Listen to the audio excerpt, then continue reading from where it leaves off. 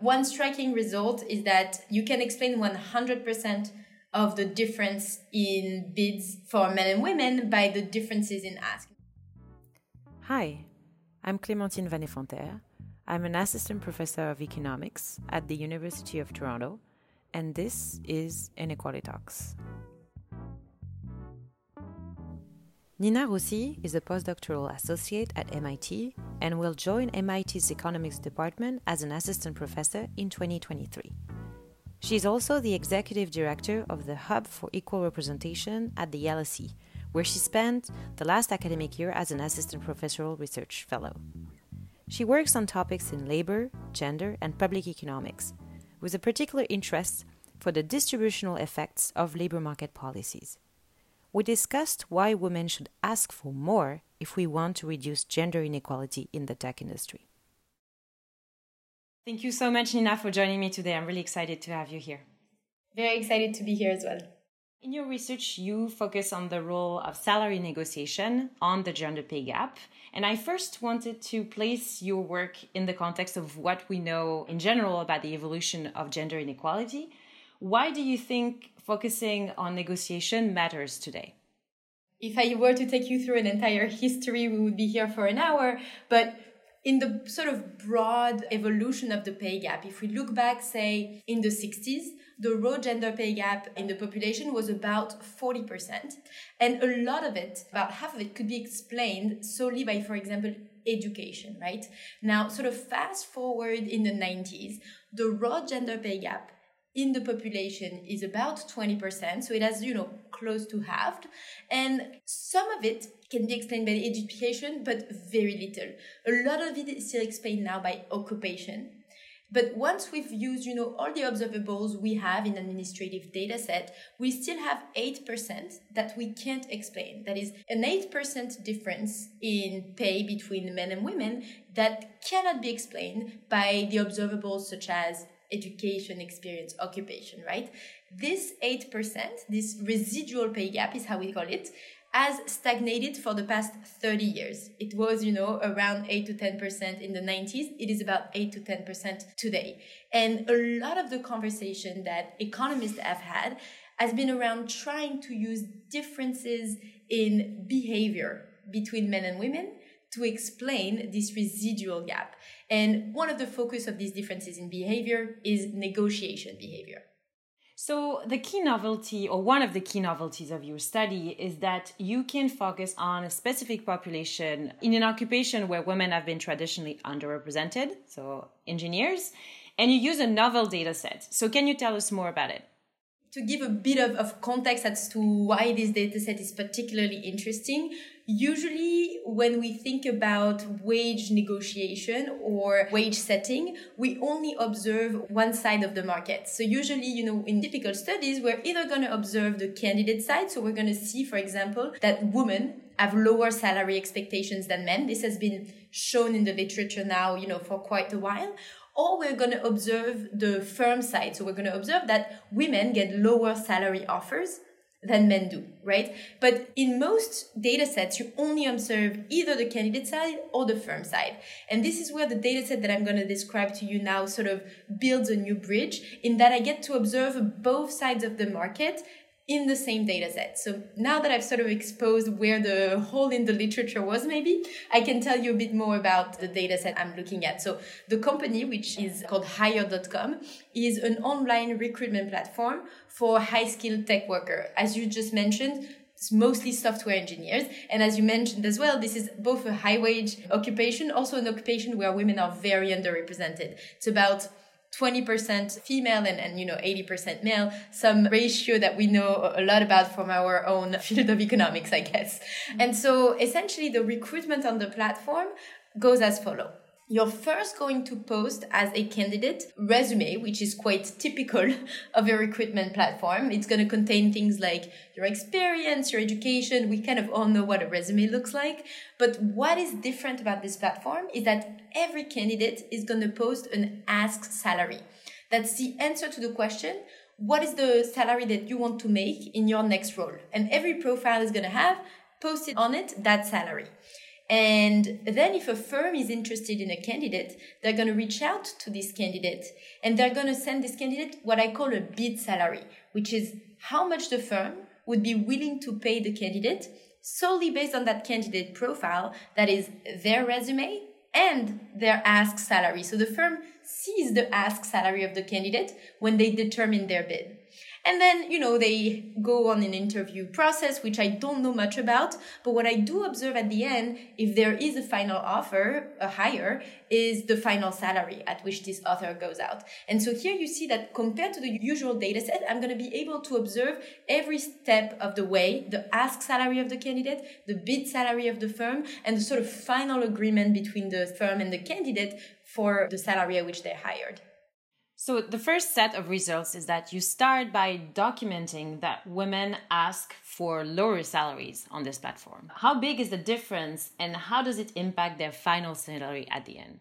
First, the main observation is indeed that for candidates that have a similar resume, women ask for about 3% less than men. Now, some of your listeners might think 3% doesn't sound like much. Now, let me put this first in dollar numbers and then tell you a little bit about heterogeneities in this number. So 3% in a high wage platform where the average salary is about $120,000, that actually represents close to $4,000 a year. So $4,000 a year for anybody, at least to me, is quite large. And it increases with experience. So if we look at software engineers straight out of undergrad, there is actually no gender difference once we've controlled for resume characteristics no gender difference.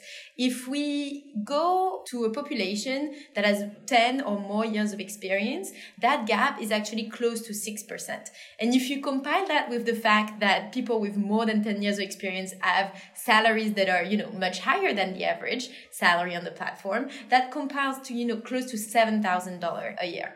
One striking result is that you can explain 100% of the difference in bids for men and women by the differences in ask. In other words, once I control for the ask salary of candidates, there is no gender difference in the offers that individuals are getting. In contrast, if I just control for the resume characteristics of the candidates, but not their ask, I can only explain about 40% of the bid gap on the platform. So there's a series of other interesting results, like you talked about the role of experience that in some ways goes in the opposite direction as what we would expect. So how do you explain that experience is actually increasing the salary gap? I observe that there is very little gender difference in ask salaries at the onset of one's career and that it grows with experience.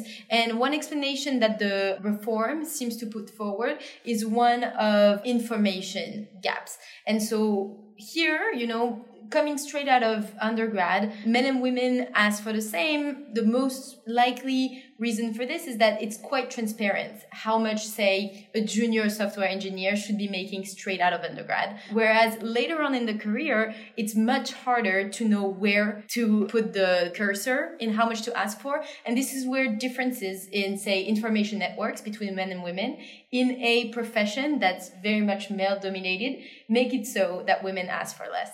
And so the reform here provides a leveling ground where everybody receives the same information about the median.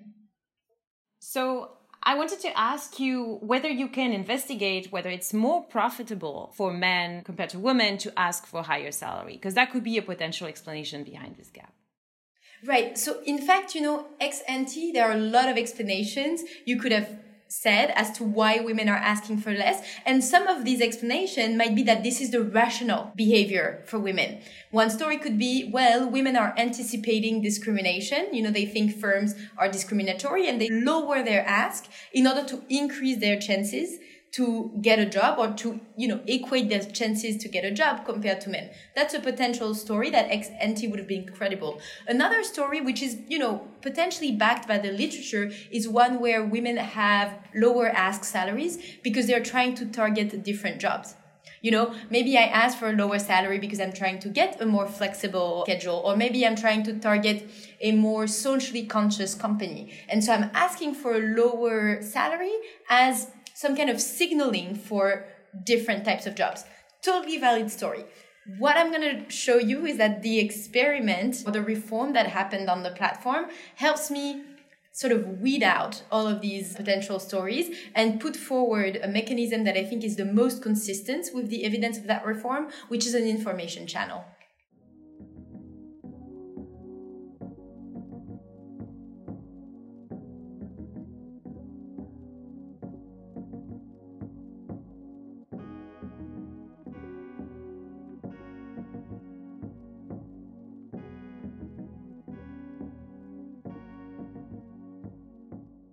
So maybe we can talk about that reform that you identify as a way to, in a very efficient way, to close this gap. So you investigate the solution. What is happening exactly in practice? So essentially, as I told you, I labeled the ask salary, the answer to the question, what base salary are you looking for in your next role? And every candidate is answering that question. Now, at the beginning of the platform, the candidates were answering that question in an empty text entry. And started in mid-2018, what happened is that Hire.com, the recruitment platform, started pre-filling this answer box to the question with the median salary on the platform. And it's not any median, it's the median that corresponds to your own location, experience, and job title. So it's somewhat tailored to your type of profile. And it wasn't expected. It wasn't communicated to the candidates, neither to the firm. So it's sort of happened abruptly on the platform. And so what I'm observing there is in the month following this reform, that the ask gap between men and women essentially closed on the platform. And maybe in a very optimistic result is that the bid gap on the platform also closed. And I have suggestive evidence, although, the sample size is much smaller, that the final offers difference between men and women also went to zero. So essentially this reform had the effect of getting women to ask for more and men for essentially the same as they were asking before. So one mechanism you put forward and that I found interesting is that for recruiters, someone who is asking for more is basically signaling quality. So this can be somehow counterintuitive in the context of labor economics. So could you tell us more about this? The motivation indeed was that I had some surprising results. Like one of those surprising results was that if you drew the relationship between the residual ask salary of candidates and the number of interview requests that they get, I'm not getting a downward sloping curve. I'm actually getting an inverse U shape. So there is an entire range where asking for more is associated with receiving more interview requests, not less. Another surprising result from the reform is that it doesn't seem like women paid any kind of cost at the extensive margin. What I mean by this is that as a result of the reform compared to men, women did not experience a decrease in the number of interview requests that they got or in the likelihood to get a final offer. And one way to sort of rationalize this bundle of evidence is the following. Firms are interpreting your ask salary as a signal of your quality. That is, everything else equal, a candidate asking for slightly more could be, I will say not is, could be, but that's the theory, labeled as better quality. And in fact, I was very excited to see that recently a paper by Amanda Hagen, Laura G, and Bo Cargill showed this in a more experimental context where what they did is they did a kind of correspondence study where they sent out resumes that were essentially the same, but disclosed a different salary history. And they sent those out to recruiters and they asked the recruiters to assess the quality of those resumes and how much they would offer as a salary for these resumes. And they showed that the people with a higher salary history, everything else equal, were getting better quality ratings from the recruiters and higher salary offers. So it's a kind of rigorous proof of this idea that I had around the ask salary as a signal of quality. La minute technique. So in this podcast, researchers take about 1 minute to explain one technical aspect of their work. So I wanted to ask you to give us the intuition behind the selection exercise on unobserved and observed variables that you use to estimate the gender gap in your study.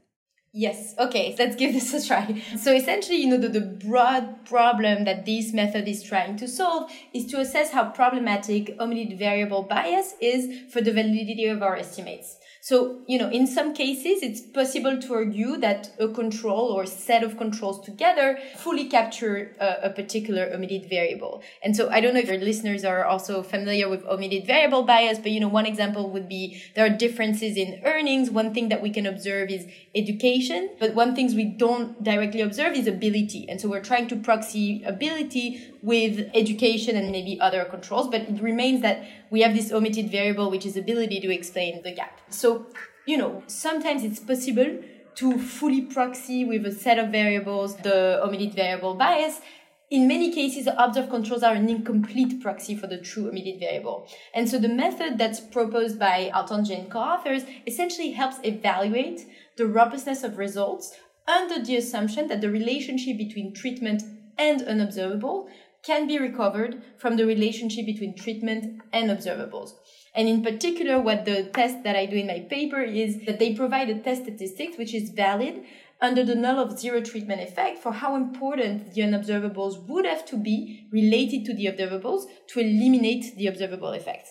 So we have seen with your results that simple institutional design choices can affect the gender pay gap, such as how people are just referring the preferred salaries for their future jobs. And we know that in other contexts and in other studies in the lab, women are seen as penalized for asking for more. So I wanted to have your thoughts and your perspective on this. And also wanted to ask you about what should we make of your results in the context of labor shortages that are observed in many countries these days. This paper sort of contributes to a body of literature that has been trying to understand under what conditions or under what circumstances should women ask for more. And, there is, for example, a recent paper by Christine Exley and co-author that shows that women can experience backlash when negotiating in person with a recruiter. So I think what's important to take away from this body of research is that there is no one-size-fits-all kind of solution for this conversation, and that we need to think about the specific context in which negotiation takes place. In the case of Hired.com, this is a statement of the ask salary that's not in person, right? It's on my profile. It's not something that I have to directly negotiate with the employer. The other thing is the context of, diversity push. In tech, if you think about the late sort of 2010s, this is when a lot of firms, in my sample, especially in the San Francisco Bay Area, were having a huge push for diversity. So they're probably more open to women negotiating with them because of the labor shortages, specifically gendered in that case, of, female software engineers. And the other thing is, I think we should also distinguish between the negotiation margin at the recruitment phase, where the firm is also trying to attract the candidate, from on-the-job negotiation, where it's been shown as well that women have been sort of receiving some pushback. So before we wrap up, I wanted to ask you if you had any recommendation for our listeners of a book, a movie, or anything that inspires you and you would like to share.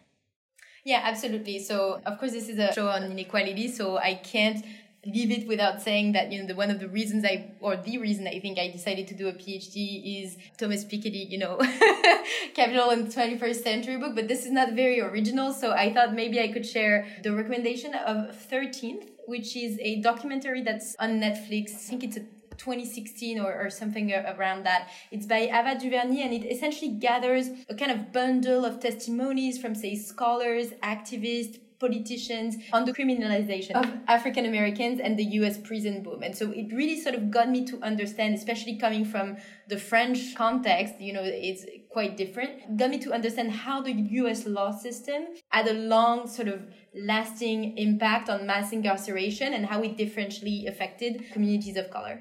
Thank you so much, Nina, for sharing this, and thank you very much for this conversation. Awesome. Thanks a lot.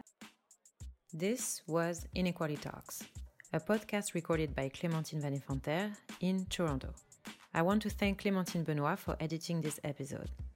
Music is by The Count. Thanks for listening and stay tuned for the next episode.